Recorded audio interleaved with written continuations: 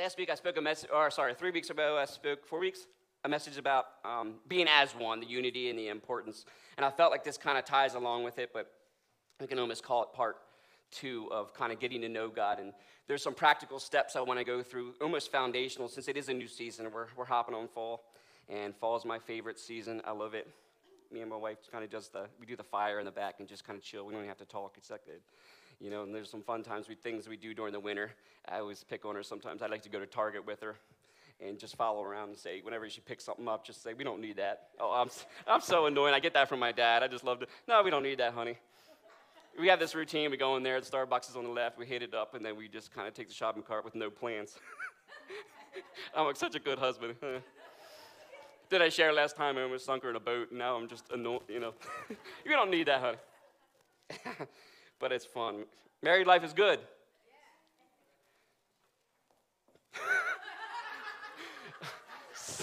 That was weak. Throw some bows to your spouses right about now. It's good.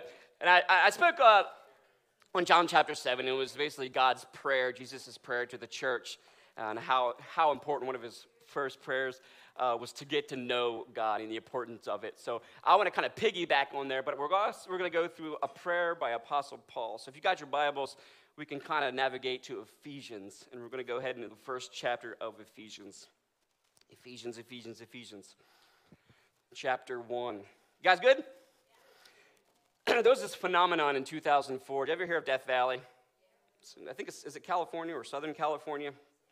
Well, anyway, Death Valley, it just, for some weird reason, it just like never rains there. No rain, years and years and years. And something happened in 2004 where Death Valley got 7 inches of rain.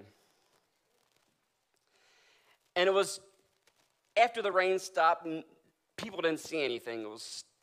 They thought maybe weeds would grow. And weeds can grow in anything, right? We've heard that from Pastor James last week. And it was in spring when it started to rain, but it didn't take till fall, and actually vegetation started to grow. Flowers, plants, tulips, daffodils. I mean, all this stuff, vegetation started to grow in this fall season. And everybody was more confused. The scientists was like, how can this for possibly hundreds of years, this place not have any rain, but then still be seeds on the inside or in the dirt that was just waiting, oh, y'all about to hear me, that was just waiting for the provision and the environment for it to be able to blossom or to bloom. And they still to this day have never figured out. So some of you are getting, we already know there's something on the inside of us that has possibly been laid dormant for years.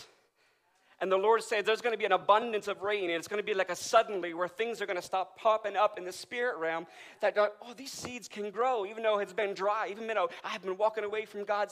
But if we take that just simple step and turn back to the Lord, those things that have been lying dormant are now going to produce. And a lot of end-time prophecies are related to the Dead Sea, where there's no life in the Dead Sea. And Ezekiel has this prophecy when the Lord returns, the Dead Sea ain't going to be dead no more.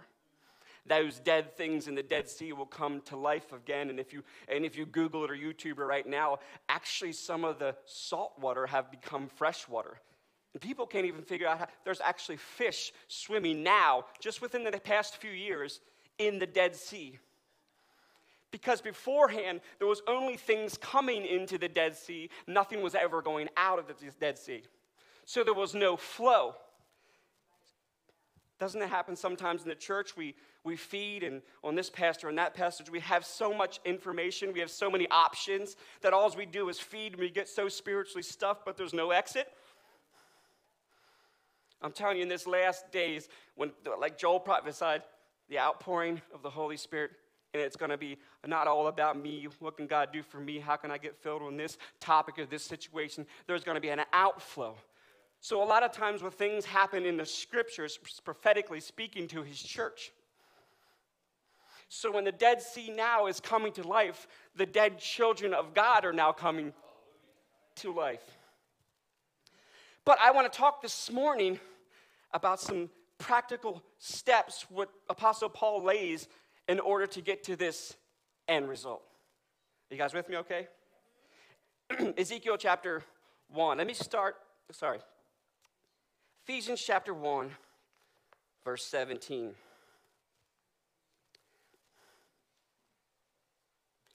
If you're there, say, I'm there. Okay. I keep asking, this is a prayer, Apostle Paul to us. I keep asking that the God of our Lord Jesus Christ, the glorious Father, may give you the spirit of wisdom and revelation knowledge, so that you may know him. Some translations say know him better. Know him. We're talking about knowing him. I pray, verse 18, that the eyes of your heart may be enlightened in order that you may know the hope to which you are called, also known as purpose. Watch this. The riches of his glorious inheritance in his holy people, verse 19, and his incomparable great power that belongs to believers. I like that last result, the great power. About 5 to 6 years ago, I was 100% going after the great power.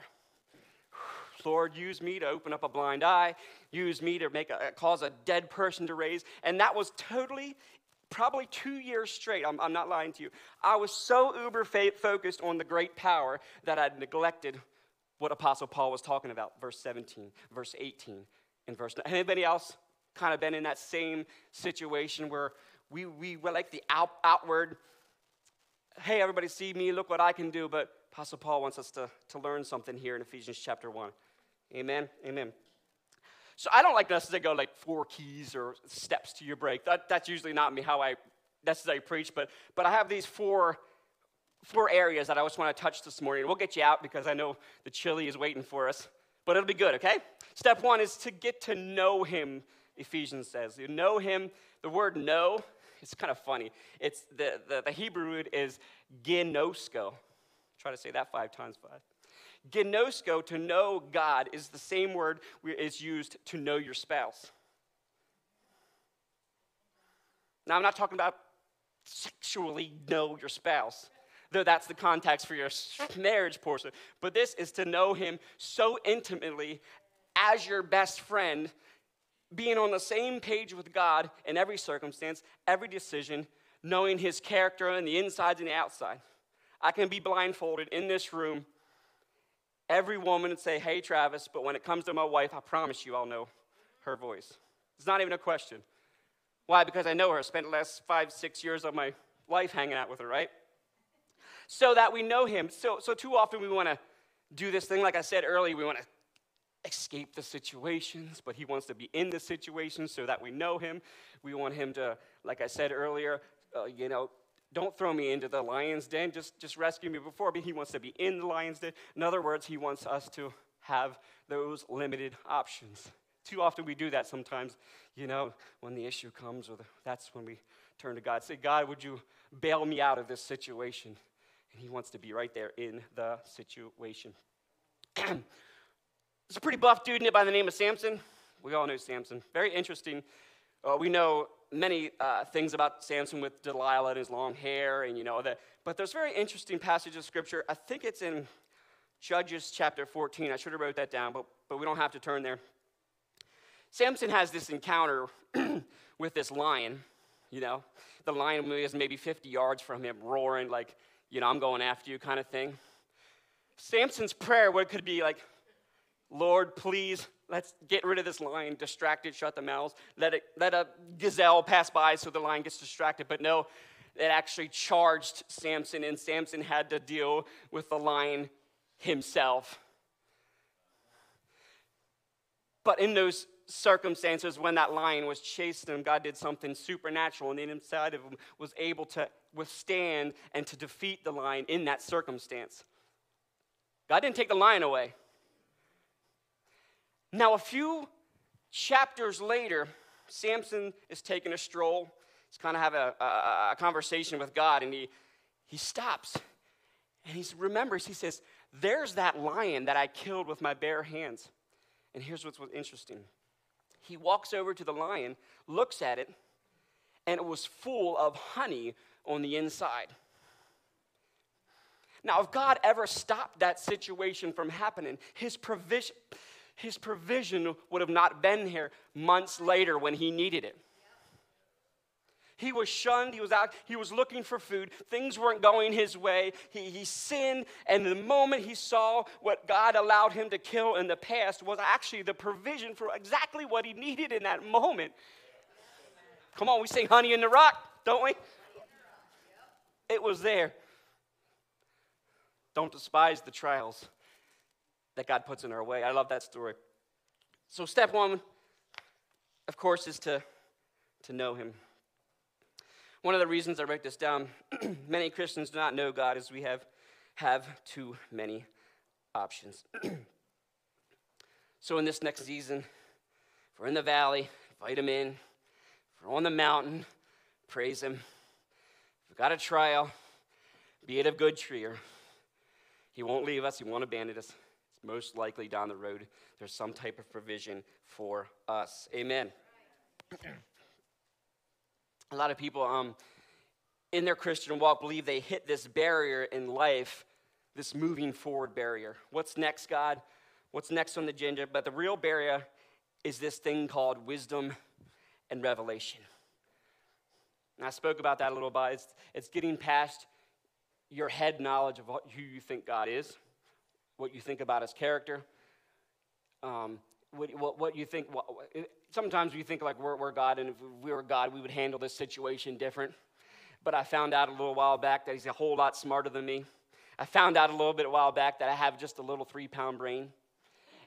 I found out a little while that if I try to figure out God, I'm trying to actually make myself like God and play God. He's been on the scene so much longer than us. So this Solomon has this prayer in 2 Chronicles 1, verse 10. It's a powerful prayer. It's right before he takes leadership of hundreds of thousands of people. And I don't know if we have that back here, but he said, before I take the throne, Lord, grant me wisdom and knowledge. Wisdom and knowledge is a prayer we can pray all day, every day. Now, my dad was a pastor for most all of his life, and his spiritual father was a man by the name of Ken Hagin. I still have this picture back at my house where my dad had a big smile on his face on one of his crusades. He was waiting in line for hours, and he was front row of this crusade with a big smile, just kind of drawing off Ken Hagin. And my dad used to speak about how Ken Hagin used to say, I always commissioned my congregation to read Ephesians 1 for 6 months straight, sometimes 1 or 2 days. And he said he was blown away by the testimony of how people are going from, I can't hear God's voice, to, wow, this is easier than I thought. Going from, I know God, now my eyes of my heart are open, now I'm discovering purpose, and now I'm walking in great power. If you don't get anything else this morning, Pastor's saying, go home, write down Ephesians chapter 1, put it on your steering wheel, put it in your office, put it everywhere, and read it for 6 months straight and watch what it will do to your life. The end goal is great power, and that's great. But Apostle Paul says, know him first, and wisdom and revelation knowledge first. And so when we get this thing going away from our head and down to our spirit realm, this Bible thing will no longer look like just a book of information. It will no longer look just like pages of good morals. The difference is it gives you, the information will change the eyes of your heart, and that's the second one, as far as Ephesians 1, is the eyes of your heart. Now that's weird. I never thought I had eyes in my heart. Watch what Jesus says about eyes. Matthew 6:22. If your eyes, so we thought physical eyes. The eyes, talking about the eyes of your heart, are bad, your entire body is full of darkness. You can't have the heart transplant, the new heart, without the first. You can work on your heart all day long, but you'll still go down the street and someone pulls out in front of you. You'll still be wondering, why am I still screaming at them? Someone said something about me. Why did I get offended about that? I said this a while ago. We don't have a new believer. We don't have the right to be offended by people. So God wants us to know him first, and what that happens is our heart becomes soft. And We know the story of Moses and Pharaoh. He says multiple times, 5 times, let my people go from slavery. And many people think it was only God that hardened Pharaoh's heart. But if you look at Exodus, we don't have to turn there. It's like Exodus, I think, chapter 8. It says about how he gave Pharaoh 5 times to soften his heart.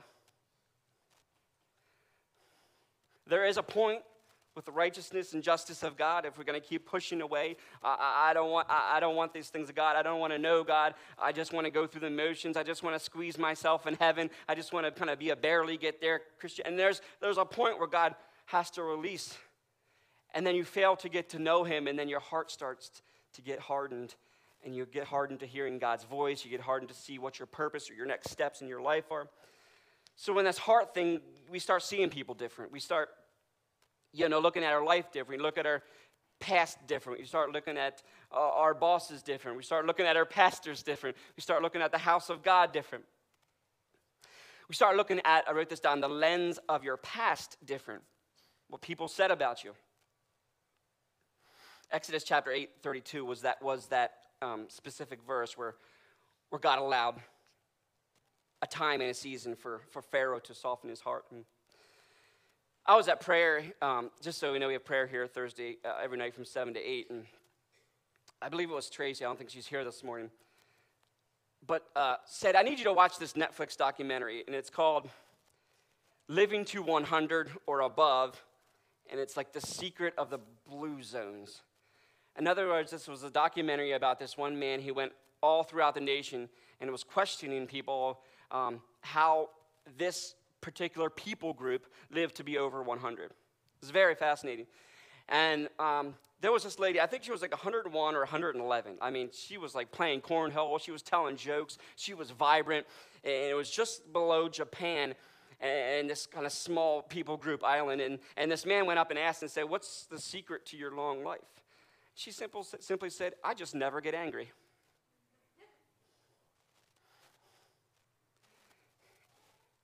Anger can be a poison to your growth. God desires for long life to satisfy us, but all throughout Scripture, he says, guard your heart. Guard the eyes of your heart, and that's just one thing. Another one was probably 105. She says, I wake up every day with purpose. Without vision, without purpose, the people perish, the Bible says. I believe if you get these steps, know God, get your heart transformed, there's going to be number 3, the hope that God has called you. When we get this purpose thing down, like every day we go to work is going to be like a Friday, like for real. We were just with our friend who's a realtor, a really close friend of ours, and we know that he's in his purpose because he always has the biggest smile on his face. Regardless if he gets clients, he doesn't get clients, he knows exactly where he'd be because he's a people person. He's around people all the time. And I just love kind of following him. We were with him the other day as my mom, a.k.a. also known as my spiritual mom. I'm announcing it. You're moving back up from Florida. Yay. So that's exciting, but she has been my spiritual mother, probably the one that kept me behind pulpits, kept me in the church for who knows how many years, who knows how many devils she pushed back. But anyhow, I don't know how I got off on that. I love her. She means more to me than she probably can imagine. Amen. Thanks. Number 3, know the hope to which he has called you. I think it's 15 years ago, there was this author that came out this book, The Purpose-Driven Life. If you haven't read it, I think it's sold about 60 million copies today. It's like just under, I think, like Harry Potter and a couple more, I think, passed it up since. But wow, isn't it interesting that the secular world and the body of Christ are searching for purpose like never tomorrow?